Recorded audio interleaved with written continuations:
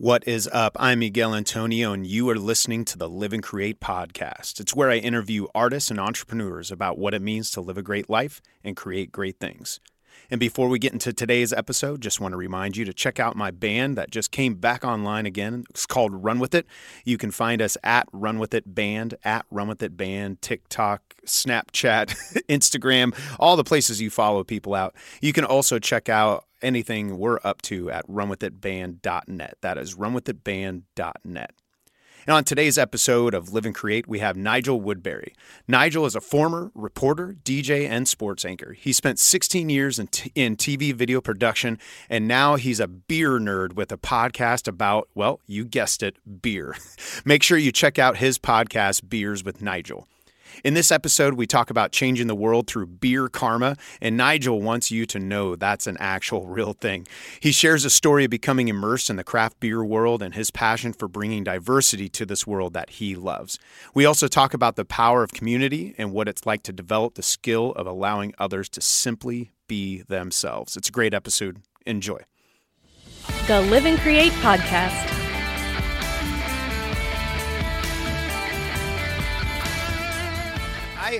I'm excited to dive in.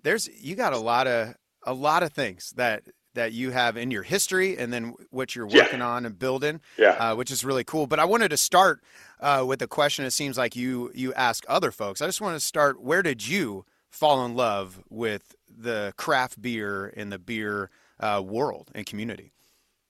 You know, I've kind of always been a beer drinker, as long as I can remember. It's one of those things that I was always looking for something was different, and in the last 6 or 7 years here in Kansas City, it's really exploded. And I have a lot of friends. I've been in a homebrew group called ZZ Hops for a bunch of years. And a lot of those guys, homebrewers, I wasn't passionate about brewing. I was passionate about hanging out with the people and watching the process. That's how I always tell people. I want to have friends who brew beer, but I've never wanted to do it. I want to help them in their passion. Exactly. So, as it's evolved, I've had out of that group, I probably have 5 or 6 guys who have quote unquote gone pro and opened breweries around Kansas City. Wow. And so I was kind of already in it and had a passion for it. And, one of my things is trying to make tap rooms and beer more diverse. Mm-hmm. So it's kind of twofold to me. Yeah, I like the beer, but I think, my friends who own breweries, I'm like, you're missing portions of the population that don't know this product is around them. So one of my goals is to introduce other people of color, or whatever into craft beer.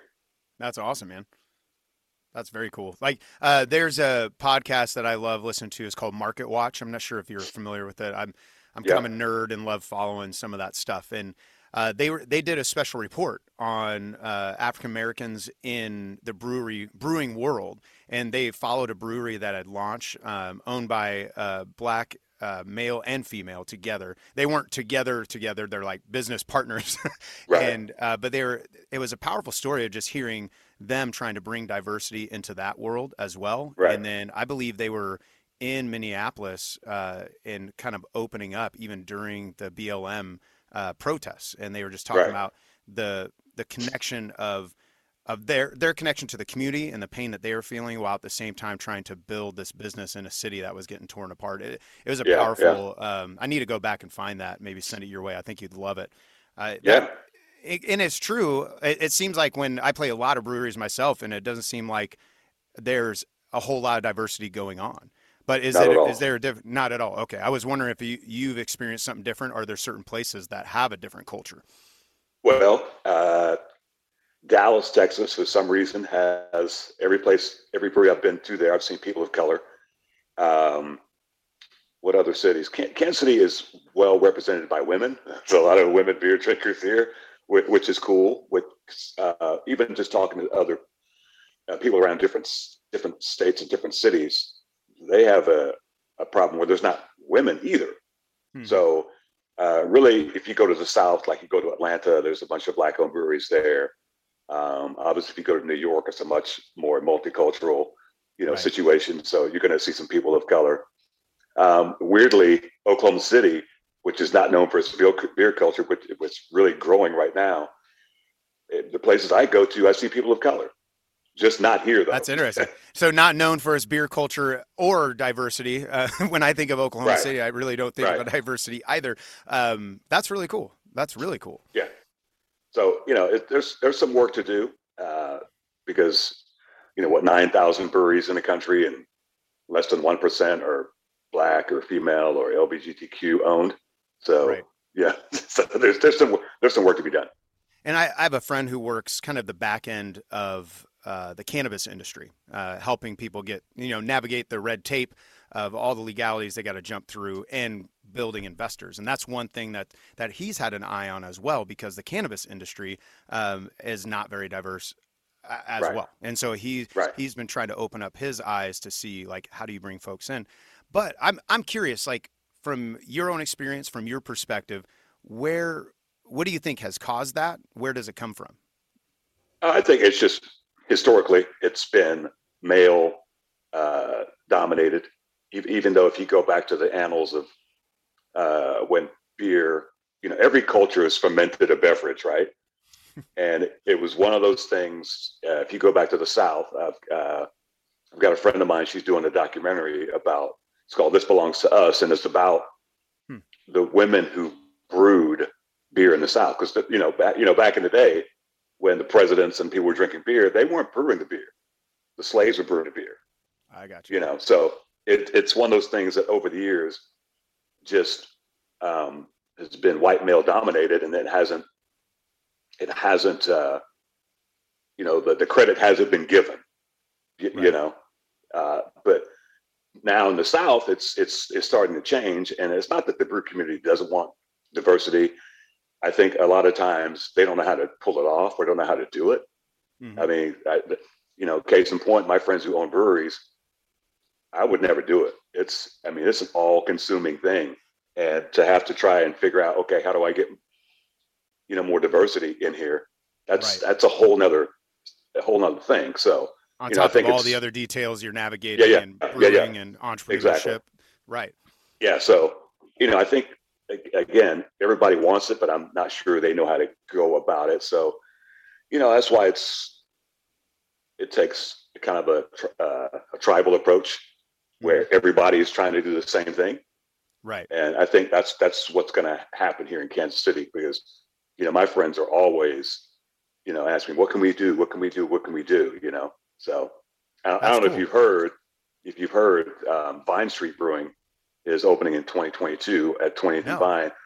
First black-owned brewery in Missouri, black-owned brewery in Missouri ever. that's amazing. That's Yeah. awesome. I'll have to So I'll have to connect you with a buddy of mine. Maybe you know him. His name's TJ Roberts. He just opened up it's a black owned coffee shop, and he's working with a local roaster in coffee, black owned coffee. And so I just wonder if they're all kind of running the same circles as well as they build up their businesses and communities. yeah. It'd Well, be they're cool, and they're maybe they could definitely put together a nice like coffee ale down the road. exactly. It's all about collabs and things like that. So again, it's one of those things. You expose the issue in craft beer is exposure. If you don't know about it, you don't know about it Right. until I tell you about it. And I think that's what happens in places like where Boulevard is located. That's a mostly Latino neighborhood, Hmm. but you don't see Latinos in there, right? Yeah, not at all. I've played there before, and yeah, I was probably the only Latino there in Exactly. that evening. So it's to me, it's a matter of who on the inside is saying, okay, we should be reaching out to our local community right here in our neighborhood and doing some things. They're the big dog on the block. They have the money. Hmm. They should be doing it. Right. They should be, for my money, they should be spearheading it. They talk about this, that, and the other and the other. They've had their issues, but I'm like, come on, you should at least have some representation in your neighborhood. If not drinking there, working there, and they have Right. zero. It's Well, ridiculous. when you think about movements though, and how they grow, it does. it seems like those who are larger or have more power, they don't tend to want to rock the boat in that regard. And I'm not speaking specifically of Boulevard because I don't know their Right. strategies. If anyone's listening, they're like, "What the fuck, man?" I love Boulevard, whatever. But like in general, the movements do seem to come from these smaller entities that then partner up Right. together. And I Right. wonder the work you're doing with some of these smaller microbreweries, craft breweries, even home brewers, if that's where that will grow out of. I don't know. Yeah. Yeah. It's gonna take some effort and some, intentionality, if you will, to go into spaces that are Latino, Black, LGBTQ, whatever, and saying, "Hey, this is what's around you. You didn't know it. You might like it. Try it." That's why I'm excited about Vine Street Brewing, because it's, 18th and Vine. Yeah. It's not that far from the crossroads where all the breweries are, right? So I'm hoping it's going to maybe bridge the gap. It's definitely going to bring a Black-owned brewery. It's definitely going to bring some Black people in there. Mm-hmm. It's going to bring all the other beer drinkers as well, because everybody's excited about it. But I think there's a huge opportunity there to tap into a market that has not been marketed to at all. Absolutely. So kind of exciting for those guys. Well, and I think when I think of craft beer, when I think of my friends who are really, really into it, that huge passion, it is always a quest to like find the next new thing. Like, where's that next taste? Where's that new twist on it coming from? So I could see that, just exciting a lot of people and maybe even opening people's eyes to what it can be. Yeah. It's not unlike you being a musician. You and I can do the same song. It's going to be different. And that's the way I can go to 5 different breweries and they're doing the same style. They're always going to have a different take on them. So, that's the beauty of creativity. It's, you and I can work on the same project and it's going to come out different just because we're different, different beings, if you will. Absolutely. What's been cool for me over the last, 2 years, when my band was kind of done, I found myself playing a lot of breweries, a lot of wineries, and there's been some places. In fact, there's a place called KC Wine Co. I don't know if you're familiar with it down south. So it's out in the middle of nowhere, Overland Park, and I don't think of it as a very diverse area or very diverse place. But every time I go there, I've been just struck by the diversity that I see. Men, women, Black, white, Hispanic, and especially in the wine world, when I first started playing wineries, it pretty much skewed to all 30-year-old white women is all it was. Yeah. And now I'm seeing it just completely change and in unlikely places. And so that, for me, every time I come back from there, I'm like, oh, this really gives me hope about culture in general and where it's shifting, despite all. I mean, there's been a lot of, this last several years, so much controversy, so much debate, but it does give me hope about where things are going in that world. Yeah. Well, and you talk about the creativity piece with it. So the art form of craft beer, like you're sitting alongside your friends in the group. What is it that draws you to the art form of it and the notes and the taste and all these things that wrap up the craft beer community? I think I'm just a creative person anyway. I mean, everything I've done professionally has been on the creative side. And, I think I just see, it's the people, it's the people and, their interpretation or what their dreams are as far as, like I said, I've probably got 5 or 6 guys who've opened breweries in the last 3 years. And you go to every brewery and each one, it's a different animal. It's their vision. The beers are different. The venue's different. The vibe is different. It's just, it's when you see creativity and you understand it, you can appreciate it. Again, I've brewed a few beers. Do I want to open a brewery? Hell no. I'll leave it to those guys. Did your friends say, no, don't open a brewery? Was it that or no? No. I just watched. You knew. That was the same story when I watched some of my friends. I'm like, whew, that's a lot of work. I'm doing a lot of other things. But I love that you're doing it. So, but as far as beer goes, it's everybody has a different take on it. I mean, yeah, all the breweries are doing some of the same quote unquote style, but everybody's take is different, and that's what I love about it. And of course, I work at a couple of breweries as well, so just the people. That's why I think the diversity piece is something that needs to happen, because the beer community is very welcoming. Despite some of the things that they've had happen over the last couple of years with some dumbasses at some breweries, 99% of the people at these breweries and the patrons and drinkers, they're all cool ass people, and I've rarely run into anybody that's a dick. Rarely. That's awesome. Yeah. In general, that's nice. But then when you're trying to build a community of a particular demographic, you're like, yeah, this is good that we didn't run into guys who were just trying to, be dicks, I guess. Best way to say it. Because sometimes, breweries get confused with being a bar. It's not a bar. It's totally different. Mm-hmm. So, that's kind of the struggle they have to do. Even with COVID, some of the cities around the country, they put the same rules on breweries as they did bars. Well, it's not a bar. It's a totally different animal. Some states, I know in Maryland, they understand that breweries, they're manufacturers. Yeah, they have a tap room or whatever, and so they had different rules for them, because they're not just a retail establishment. Cool. They're creating a product. So, right. But every state is different. All the rules are different. It's kind of ridiculous. Yeah, that's Casey Cider Co. I'm friends with the owner, Jeff Means, one of the owners, and Trafe Brewer. Yeah, I know them. Are you familiar with them? Yeah. Yeah, great dudes. Oh, go ahead. No, I was like, one of the breweries I work at, Windshift, we actually carry one of their ciders. Nice. Yeah, and they came in and hung out one time. They're super cool.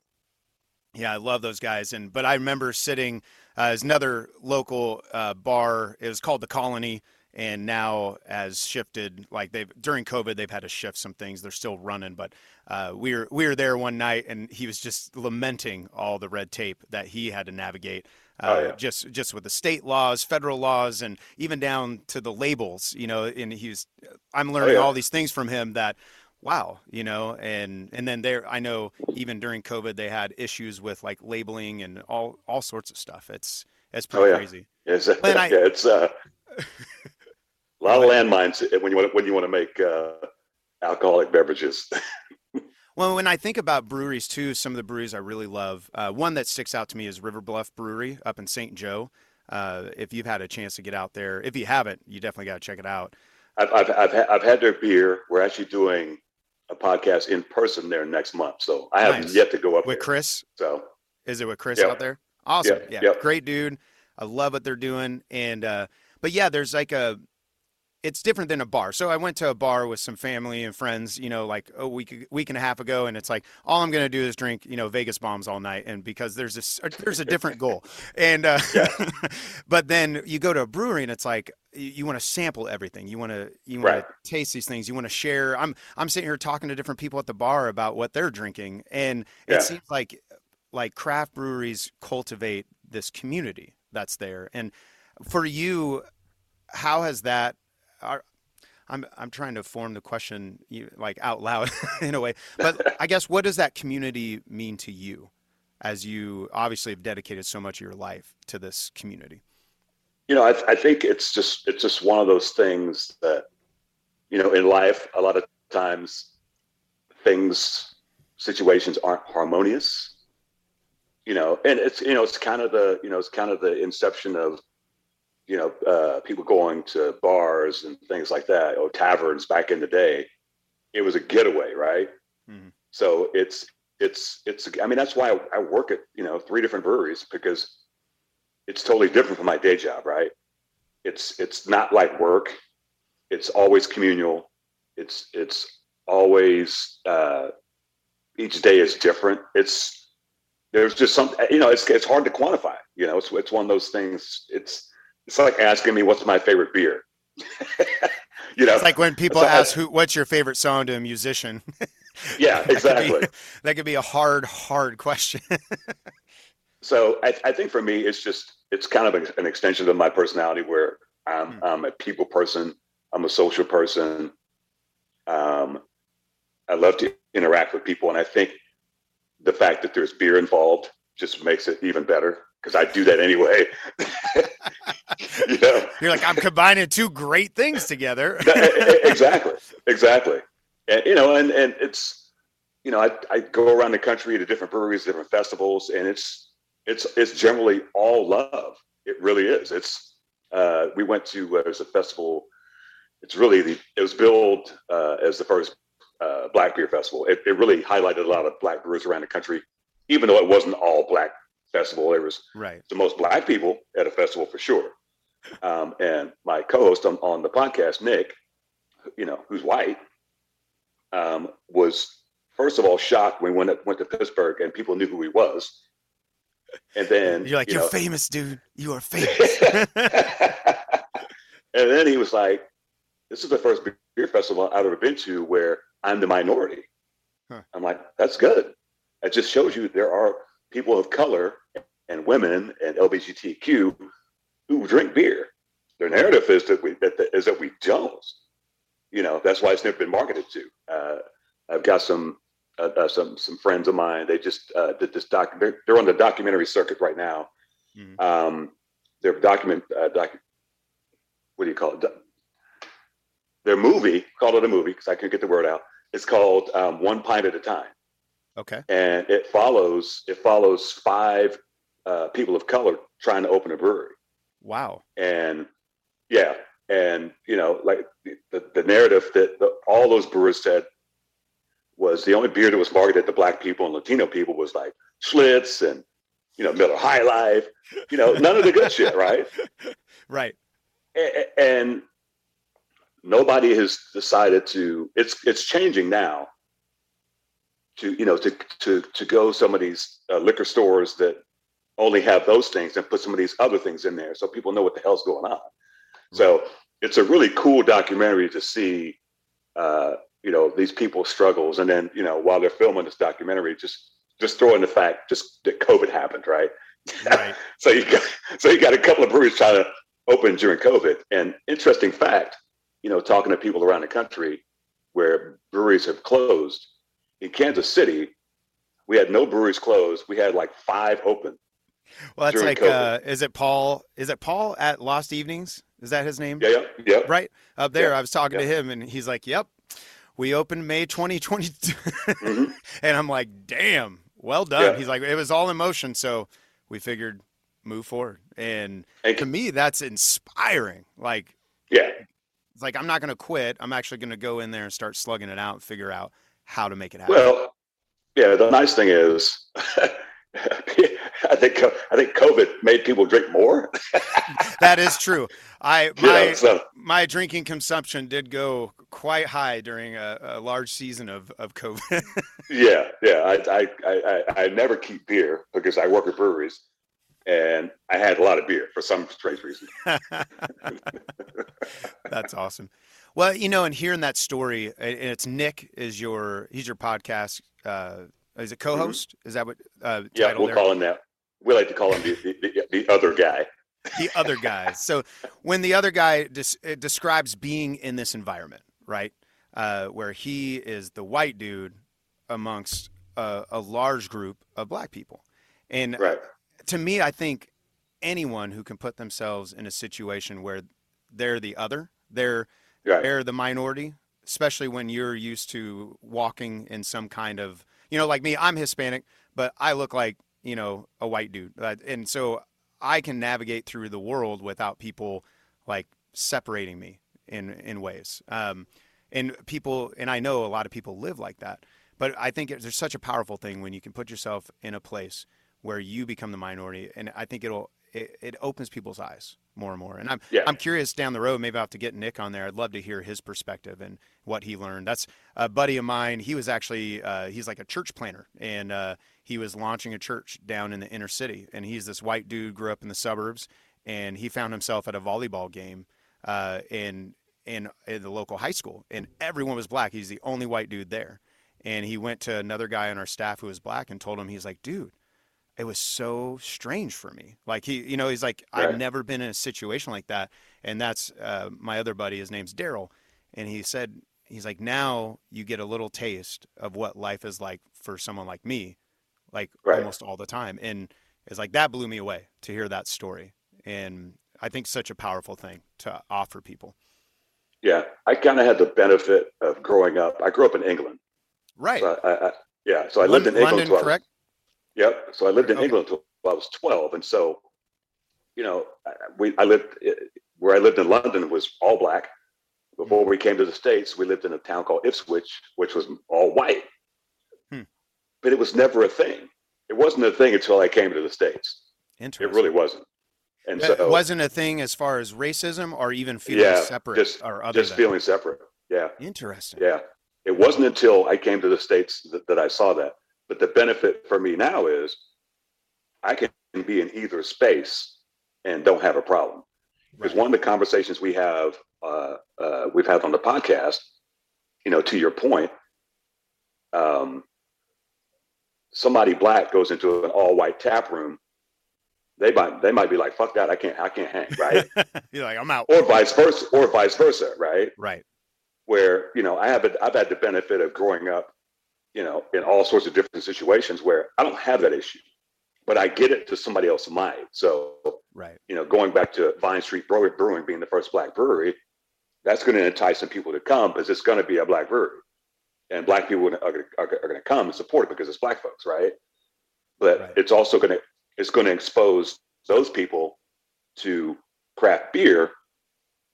And then they're going to realize, oh, this is not the only brewery in Kansas City. They'll catch the bug as well, and then they start rotating around. Because everybody knows of Boulevard, but nobody knows about Alma Mater or Windshift or Grains and Taps and some of these other ones that are around town. Again, you don't know what you don't know until I tell you. And so that's my goal is to, and one of the things I do, if I'm working at one of the breweries I work at and I see somebody of color or Hispanic or a woman or LGBTQ or whatever, I'm going to show them some love and let them know, hey, this is a welcoming space. I'm going to give you some beer karma, as we like to call it. I'm going to make sure they have a good time, because I want them to be like, oh, that was cool. I'm going to come back. I had a guy on Sunday night and he remembered me. I met him at another brewery and told him, I'm like, dude, I work at Diametric. Come see me. He came and saw me. Nice. And he was like, dude, thanks for hooking me up. I appreciate this, that, and the other. So you have to make people feel, these are my rules in life. Mm-hmm. Rule number 1, don't die. That's easy. A good rule. I like that one. Rule number 2 is finite. Any rules after that, you can pick yourself. Rule number 2, don't be a dick. That covers a multitude of sins. Right. Just don't be a dick. We have this shirt that says Beer Karma, and it says it's real, and it says please follow rule number 2. Because if changing the world to Beer Karma. I love that. Yes. I want to get a Beer Karma shirt. I need to go. Where's that at? What brewery? At Windshift in Blue Springs. Gotcha. Yeah, that's the only place you can get it. I think we're going to put it in that store at some point, but it's just one of those things that, as I tell the story, we were doing a podcast at BKS over in Brookside, and they did this. It was this whole last year. This brewery out of San Antonio did this beer called Black is Beautiful, and his goal was to raise money to donate to a social justice organization in San Antonio. So that was Marcus's goal. His name's Marcus Baskerville. Well, one of his mentors was like, well, you can make it bigger than that. And so he thought, well, if I can get 10 or 15 breweries to do it, that would be awesome. So he put it out on the interwebs and gave the recipe and said, you can do what you want with the recipe. I just want you to donate proceeds to a social justice organization in your neighborhood. And he sent all the breweries the labels. At this point, it's been done in all 50 states, 22 countries, 2,000 breweries did that beer. Wow. So that's one of those weird times. What other industry would everybody do the same thing for the same cause? Not very many. Yeah. So I had a point to that story. I'm not sure where I was going with it, but well, I mean, whatever that point was, I think the story drives home just the power of community, though, and the power of yeah, one voice.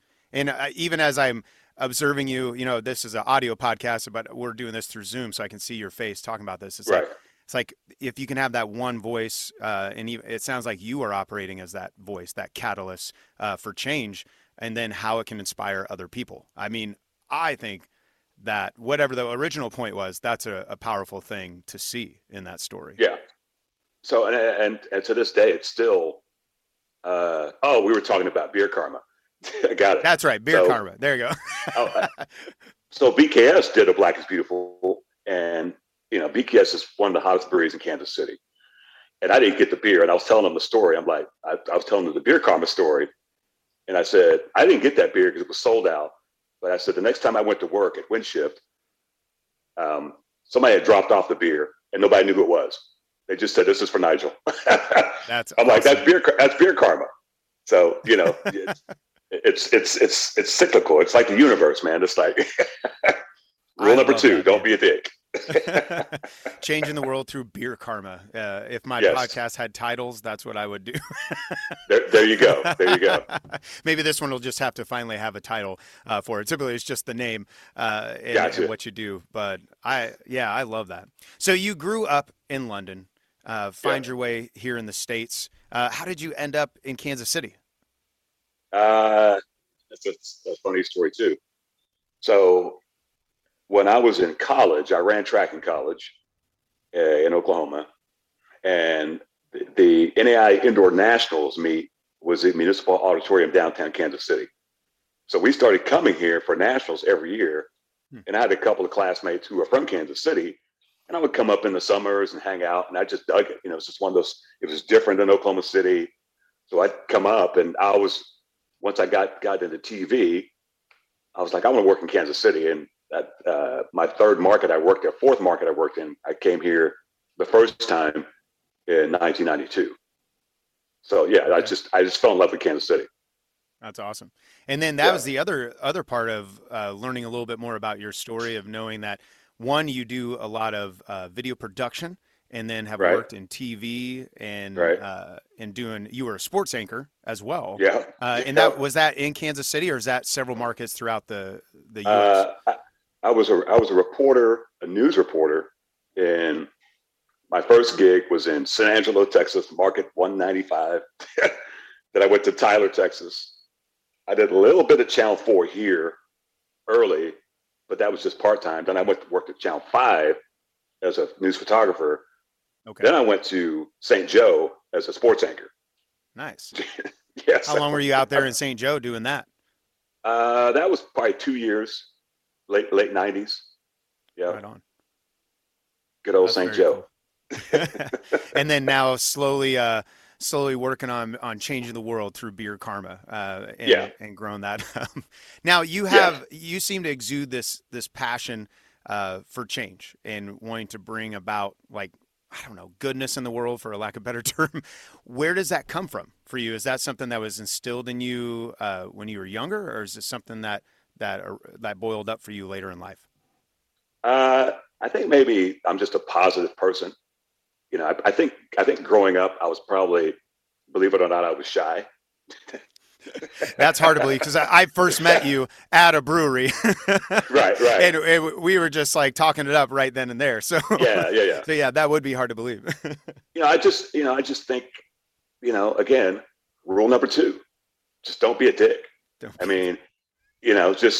everybody I meet, I'm going to show them love. Even if you are a dick, I'm not going to be a dick back. I'm going to try and calm you down. I like to think I'm a peacemaker. I definitely don't meet any strangers. I everywhere I go, I have new friends everywhere. So, and it doesn't matter the circumstance. I could be at the grocery store. I could be at a Quick Trip. If you're just nice, it translates. Right. Doesn't matter the language. Even the last time I went to London, went by myself. My brother was living there. I was just hanging out, hitting breweries, just hanging out. And the amount of people that I just met and I'm still friends with, and you know, it just is what it is. I've got a friend of mine. She's like, "Well, you like the attention." I'm like, "I'm not looking for attention.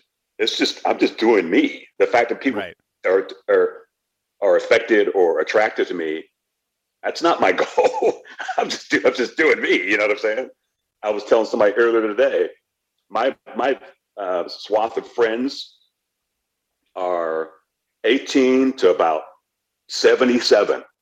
I have that and all the numbers in between. I have so many different age, genre of people, if you will. It's, I don't step back and look at it, but when I do, I'm like, well, yeah, I do know people from all walks of life. Right. And I always have.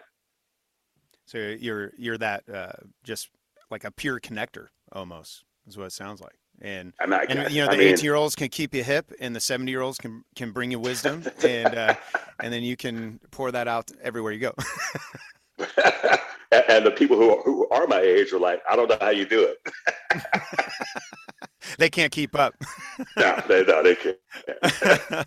But one thing I did observe, even that evening where I was playing, and then I saw you there at the brewery. I think you guys were doing another podcast in the back of the brewery that evening. Yeah. And it's like your energy and what you're bringing about, where some people maybe, like you said, some people are like, oh, you just want the attention. But what I saw was it felt like your energy was able to open up other people and bring other people in. And even as we, it comes full circle into this idea of building community, bringing people in who are diverse. I feel like maybe in that way you are uniquely gifted to make that happen because of your energy and what that brings. And what it is, I love stories. That's part of the reason we do our podcast, because everybody has a beer story, but they have a personal story too. I mean, you get it. I've listened to what you do. Everybody has a story. Mm-hmm. And so whether you do it in this format or you meet somebody at the bar, when you learn about people, I mean, it's enriching to both people. Right. It's a transfer of good vibes. I mean, to me, I'm only here for a good time. Nobody likes drama and trouble and things like that. Right. Everybody wants to be happy, right? Mm-hmm. Everybody wants to have a good time.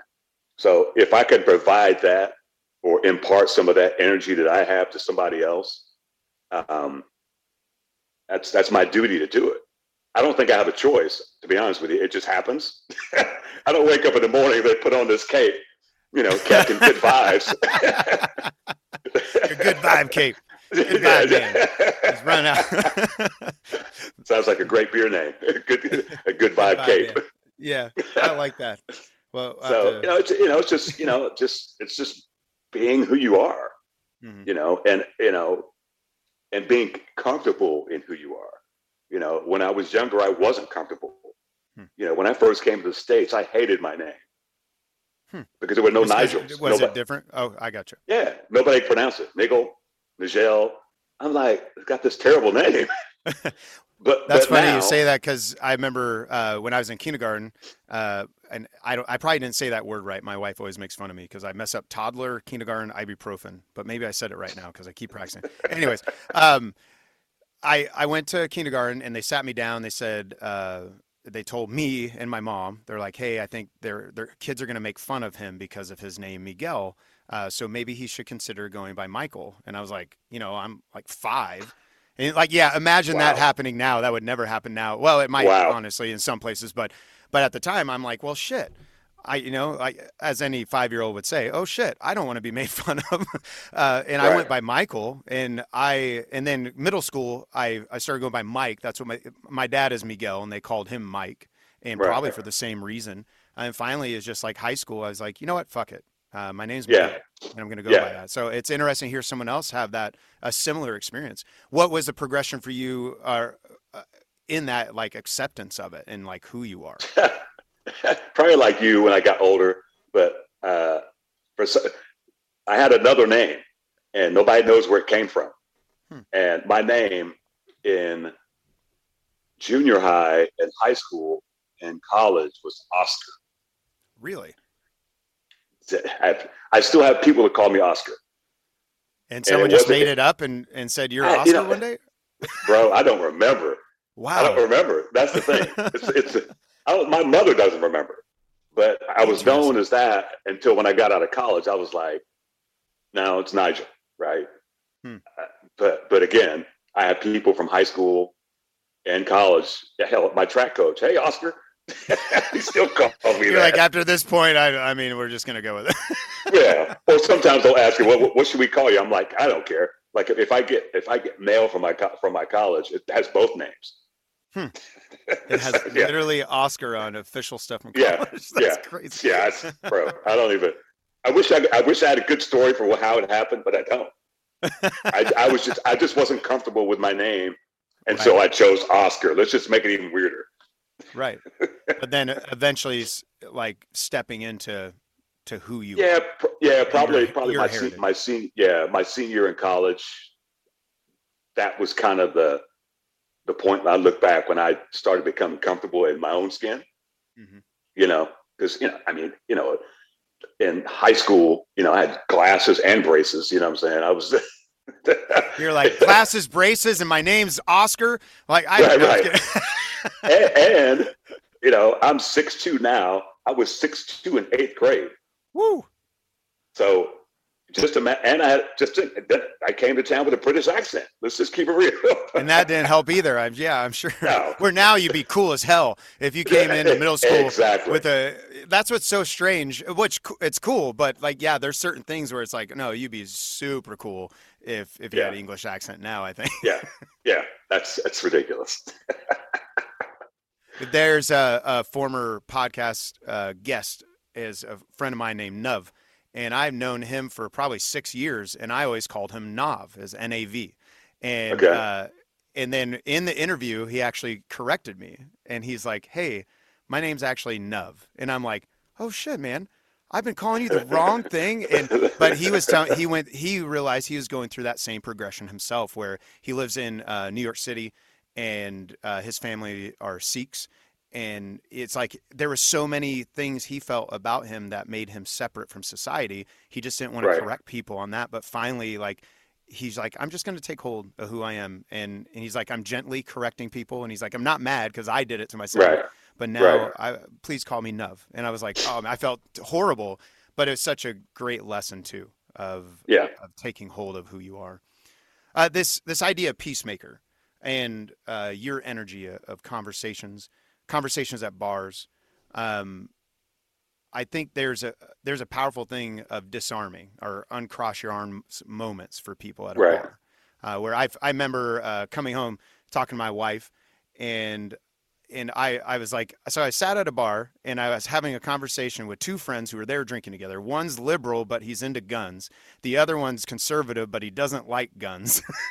And then we're all just sitting here having this conversation together. And then but like everyone's laughing and kind of debating back and forth. And so it was like an honest conversation, but non-combative, and where everyone could dive into topics of, we got on topics of like trans issues, we got on topics of guns, like very controversial things, but in a very loving way, where I felt like I learned some interesting things and it seemed like they benefited from the conversation as well.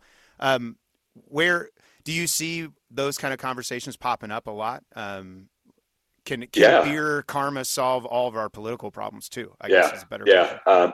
It reminds me of a time, and I was actually at the bar, and this guy, obviously conservative, obviously was a little fired up. And, so my favorite book of all time is The Power of Now by Eckhart Tolle. Okay. I'll have to check that out. And one of the things he says in a conversation, for me to be right, I have to make you wrong. That's real. So that is real. One of my favorite sayings, I'm going to let Miguel be Miguel. Whatever your point of view is, I'm not here to debate you. If that's what you feel, that's what you feel. So I just got at the bar and I might have played a little devil's advocate with him just to fuck with him, but he was getting heated. And I said, dude, I get where you're coming from. We don't have to agree. I'm not even saying you're wrong. I said, you know what the common denominator is in this situation? We can sit down and have a beer and have this conversation. Mm-hmm. That's what it's about. It's not about you being right, me being right, or vice versa. I said, the fact we're having this conversation, I said, yeah, and I pointed it out. I'm like, you're getting a little heated. I said, but for no reason. This is not a fight. This is not a debate. It's just us having a conversation. And you have your opinions. I have my opinions. I got a very good friend of mine, love him to death. We're at his house, and sitting by the fire pit. He says we were having a political conversation. He told me President Trump did more for Black people than President Obama. I'm like, I laughed. I was like, I said, well, you're a white guy. That's your perspective. That's cool. I said, I'm not even going to. I said, okay, that's what you think. Cool. You're like, as a Black man, let me tell you. Right. I'm like, so, I try to let people be who they are. And if you have a point of view that I don't agree with, I really don't care. Because my job is not to change your mind. You're as I call dudes, you're a grown ass man. You get to have that opinion. Or if you're a grown ass woman, you can, and after reading that book, it's kind of fruitless to because this is the thing. When somebody's passionate like that in some sort of subject or topic, who knows where that's coming from and what they've been through, mm-hmm. and has brought them to that point. So rather than me trying to, change their mind, I'm just going to, hey, this is an open floor. Tell me what you got to say. And it's hard for people to let people be who they are. Everybody wants to influence, if I've done nothing good with my kids, the one thing I've done is let them be who they are, and my daughter's 19, sophomore in college, got some first world problem issues, and, she might call me crying or whatever, and the first thing I'm like, well, let's get past the emotional part of it. I get it. You can only deal with one thing at a time. What's the first thing we can do? And then I'll tell her, you don't have to deal with that today. You wait till tomorrow. Stick your head in the hole, but I'm not going to, I'm not going to tell you to do if you're not feeling it. Yeah. This you get to be you. Mm-hmm. So, and I try to apply that to, sometimes I don't pass the grade, but for the most part, that's my MO, where I'm going to make sure that, like I've got a friend of mine, she fucked around, needed to be moved out of her apartment, mm-hmm. freaked out because she didn't have a place. She's freaking out. I'm like, you got 4 days. I said, if you're gonna take that approach of freaking out, that's just wasted energy. I said, calm down, get on that task. You know what? The next day she found a place. That's cool. Because it's all, it's that energy, man. And that's slowing down. And, it's interesting. I'm becoming very passionate about conversations like you're describing, like sitting down with folks that I even just strongly disagree with, and having those conversations, because I found myself becoming very heated in a lot of conversations myself. And to the point where there was one night, I think that it all culminated to a longtime friend, where he was just asking certain questions, and it touched on the topic of racism, and racism has directly impacted some people who are very close to me, and especially when you think about systemic racism. And I realized I allowed that emotion to overflow to full anger, shutting down a conversation that I actually think was productive. Like once I sobered up the next morning and thought through all my actions, and ever since then, I've been on this journey to figure out, how do I do that, even when it is like someone, someone comes in and says like, Trump did more for black people than Obama, or, something like, even like people who think the election was stolen, like, all those kind of things. But like, how can I actually breathe? And actually, it's funny you said stopping and kind of slowing down a little bit. And its meditation has actually become a part of that journey for myself as well. And I sense it like opening up more and more conversations and understanding where I can learn some things. But I've seen other people, again, the defensiveness, everyone just starts fighting, and you grab hold of your idea even more. Right. No matter, like, no facts will do at this point. So I'm like, I've been trying to even read like stuff that's completely on the opposite end of my thinking, just because I want to understand the processes. And so I love that you have that passion, and I love that it's coming out of these communities as well, the craft beer community, and bringing in diversity as well, and exposure. I think that's one thing too, is if you can just expose yourself to different cultures. That's why I love New York City, and my family, half my family. Yeah. Like, I think everybody should go overseas. Go to another country. Will open your eyes up real quick. Oh, hell yeah. If you've never been, I have people who've never been to like California or New York, or much less out of the country. You have to. Right. We have this view of the United States that it's this, multicultural. Like, New York City's great. Go to fucking London. London will blow your I can only mind. Imagine. Yeah, I've never been there yet. So it's like New York City on like international steroids. So, New York City has a lot of different cultures. Well, England and London has every culture. Every culture is represented there. Every one of them. It's one of those cities that I'm like, yeah, it has a different vibe than any city I've been to. And I've been around a lot of places. It's just, you can't help but, if you like that kind of vibe, some people might be too busy for, but it's just, if you want to see culture, it's all there. Hell, it might be all on one damn street. That's amazing. Well, go ahead. Sorry. No, I was going to say, going back to what we were talking about, that pause when that's not natural for us. It's not. It's not for me. It's a learned behavior. And after I read that Power of Now, it's a muscle that you have to practice it.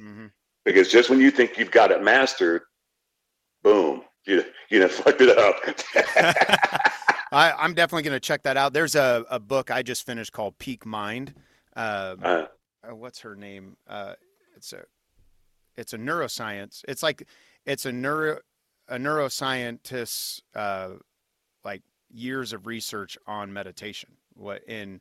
She kind of like started as a skeptic. Sorry, that was my book opening up. Her name's Amisha Jha, Jha, Amisha P. Jha, but Peak Mind. And it comes from that a perspective of, a lot of it is just training your mind, of what you're talking about. And those concepts I do feel are helping me a ton in how I relate to myself and how I relate to others, and helping me just let go of the need. Like, I'm an aggressive person, and I don't think that's bad.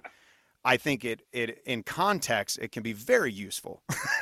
But in building relationships, in changing thoughts and ideas, in connecting with people, it's not always the best tool. And so it's like using the aggressiveness. This is a tool for one thing, but how do I stay in control? And it's all about knowing you. It's about knowing you. Exactly. You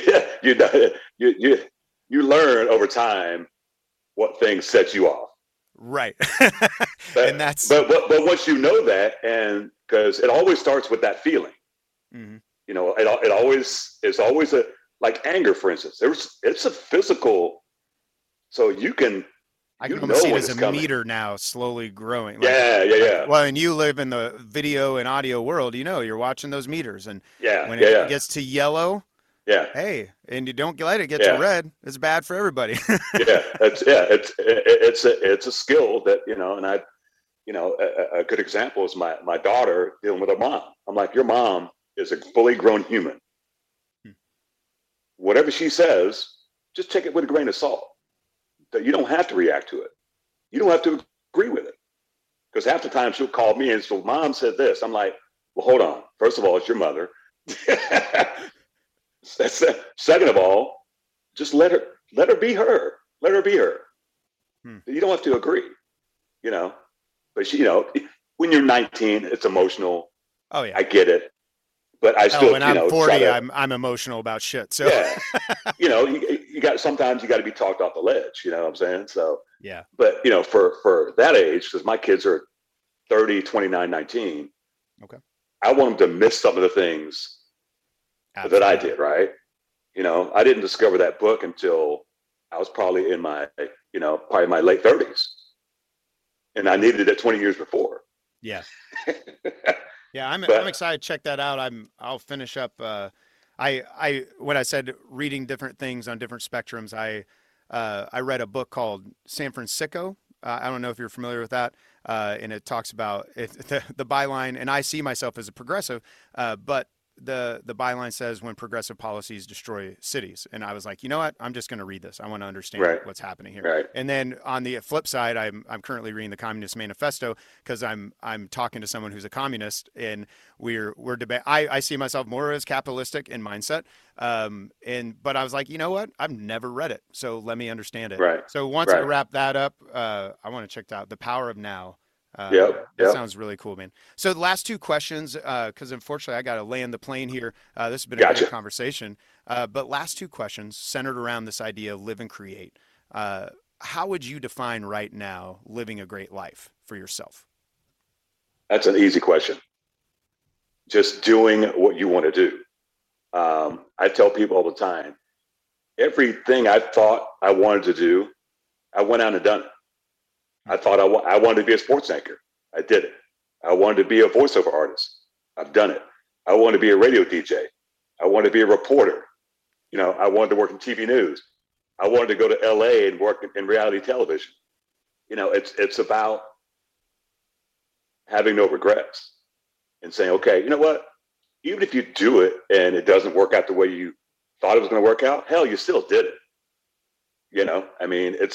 It's about jumping in the pool.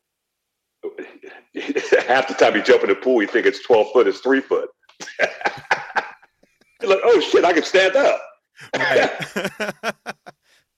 So, it's whatever you're passionate about. I love to talk to high school kids. I do that a lot. And I tell them, just dabble, especially now in this world, if you can pretty much learn anything on the internet, right? Mm-hmm. You can just go, back in my day, you had to go you couldn't do that.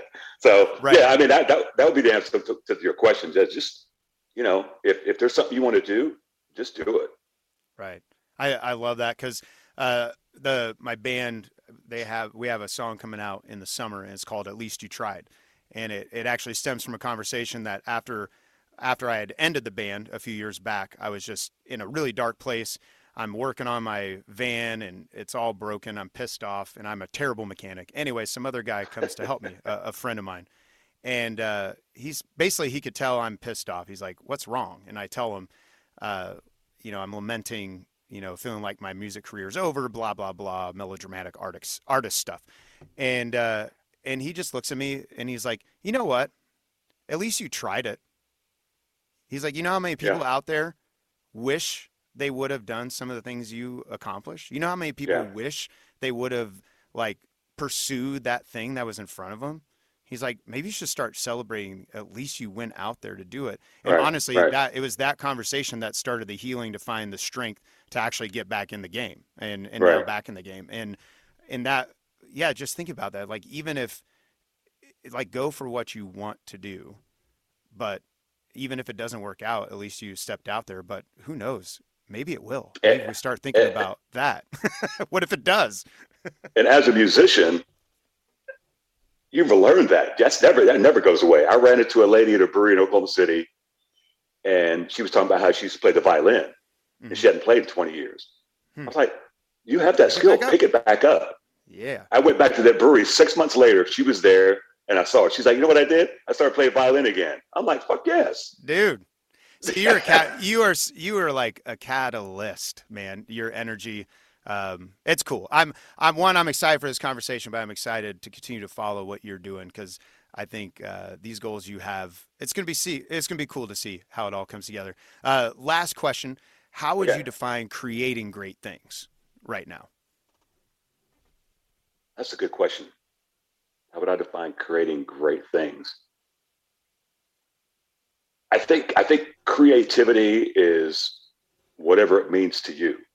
So if I decide I want to do this thing or try that thing, that's my creativity coming out, because it's, creativity is very personal, right? I think it's one of those things that you have to embrace it, because sometimes people think, oh, that's crazy. But that's just you being creative. When you come up with an idea, it's almost, connect to the last question, just go do it. If it's something that you just popped in your head or it's in your heart, why not try? At least you tried, right? Yeah. So that's awesome, man. I love it. Well, and we didn't even I felt like there's so many things we could talk about. We didn't talk a ton about the podcast specifically. Obviously we talked about the beer community and everything, but let everyone know how they can connect with you and listen to your podcast and stay following to see how the world gets changed through beer karma. beerswithnigel.com is the website. It's on Facebook. It's on Twitter. It's on Instagram. Any place you can listen to a podcast, it's out there. It's a shit show, but it's fun. It is by no means a serious beer podcast at all. But I think that's what makes it fun. Gary Vaynerchuk is Gary V, where with the wine, where he kind of dismantled the snobbery around wine. Right. So, and I think some people feel that way about craft beer. So I think that's cool. I like that. Yeah, there's no snobbery involved, with a lot of burping. I remember hearing that, actually, where you encourage people to burp. Yes. On mic. So that's awesome. Well, thank you for making the time. No, absolutely, man. Thank you for listening to the Live and Create podcast. If you like what you heard, make sure you subscribe and leave a comment or a review. The Live and Create podcast.